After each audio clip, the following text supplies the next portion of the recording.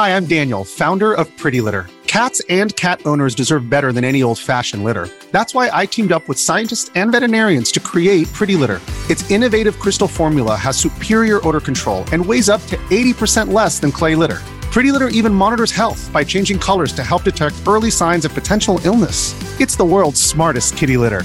Go to prettylitter.com and use code SPOTIFY for 20% off your first order and a free cat toy. Terms and conditions apply. See site for details. We are Cultivate. Cultivate. Cultivate. Cultivate. Cultivate. Cultivate. We are Cultivate.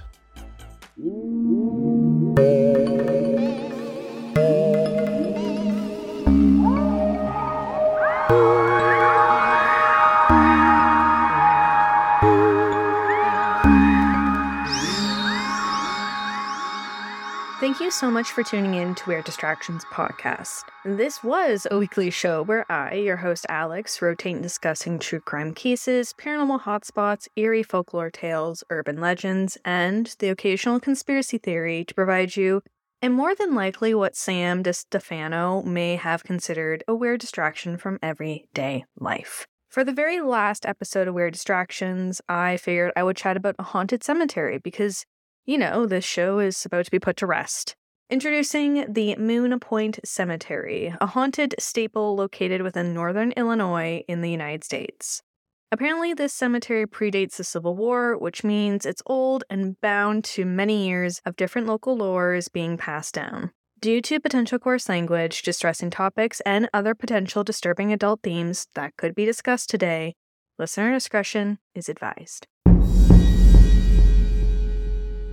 Situated between the towns of Streator and Reading is the Old Moon Point Cemetery, originally referred to as Moon Creek Cemetery.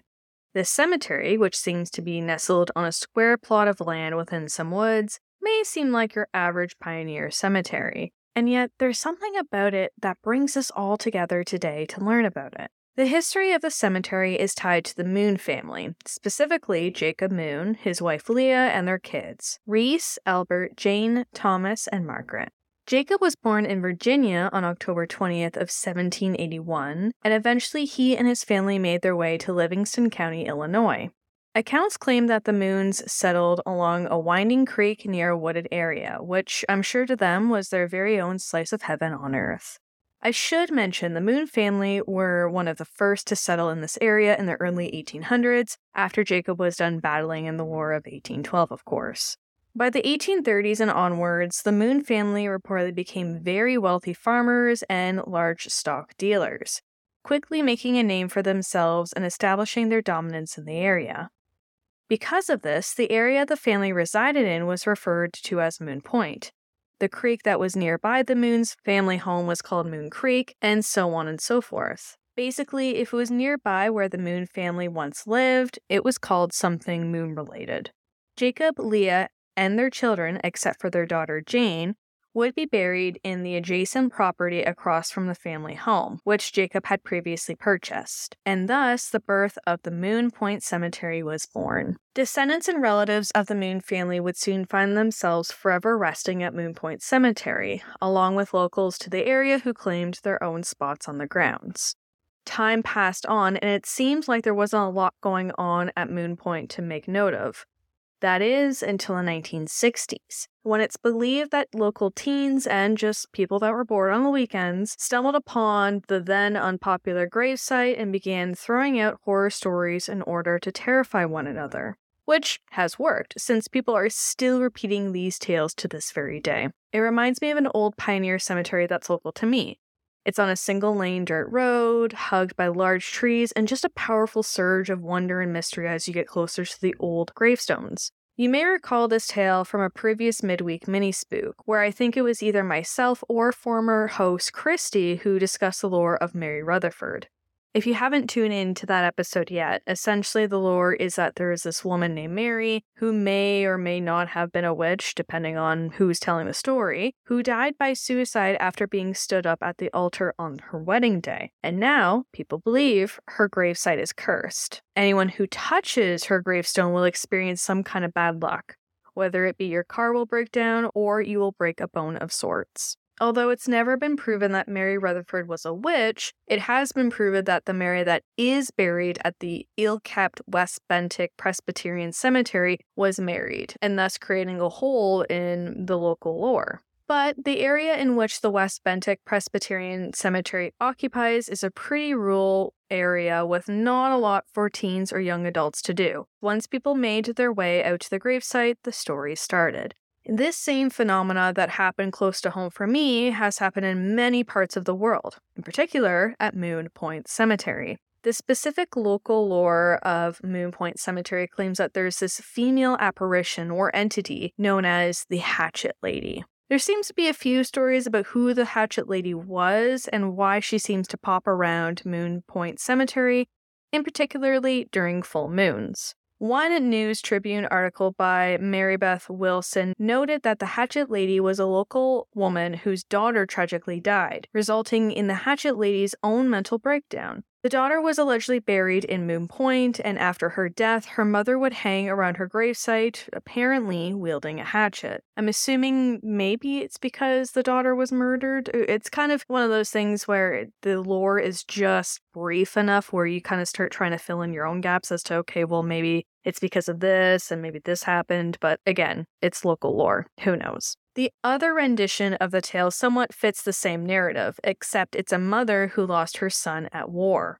Some people believe that the Hatchet Lady may be a former local witch whose house is close by the cemetery. After dealing with countless trespassers, the witch allegedly took any unwanted guest with, you guessed it, a hatchet, making sure that they or anyone else they knew would never bother her again. I did a little bit of digging, and the only death that took place nearby that combines parts of this lore is the murder of John Marinus Scheck Jr., and I'm hoping I'm pronouncing his last name right, but I feel like I'm butchering it, no pun intended. In a direct quote from the previously mentioned News Tribune article, quote, "According to death records, only one of the buried met their death at the end of a hatchet. John Marinus Scheck Jr. was murdered on June 26, 1886. According to the Streator Daily Free Press, John was not killed at the hands of a hatchet-wielding female. He was killed by a fellow countryman during a drunken brawl at the No. 3 coal mine." End quote.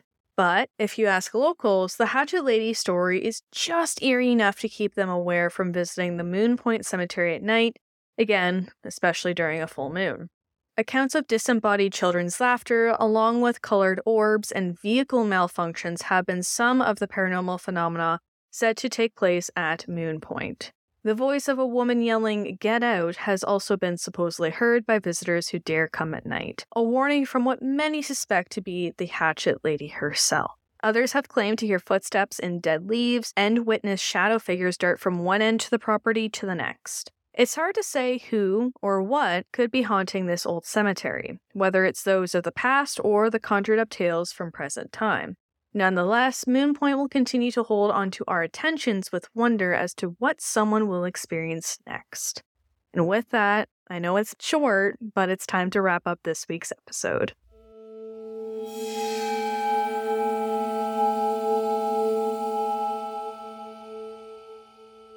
Cemeteries are often labeled as being sole places to mourn, which isn't untrue by any means.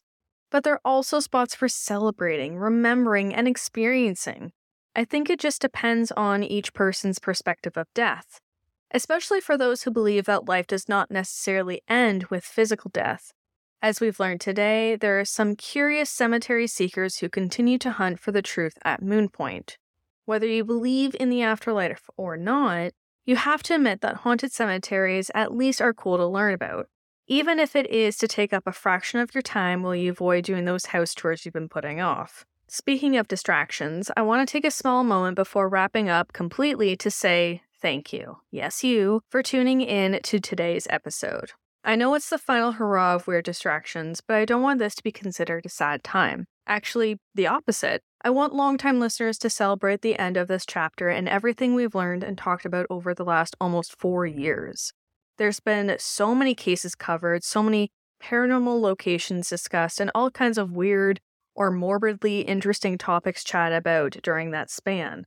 I know personally I've learned so much more about the criminal justice system. I've learned so many different cases. I've learned how to research better, and just overall, I've just learned a lot during this process. And I hope that's been the same for everyone tuning in. I've also met some of my best friends while doing this show, which ironically enough started with me and my best friend hosting it. For that, I'm forever grateful for this opportunity and forever grateful to have this space to have met all these different people, because without it, I don't know if I would have.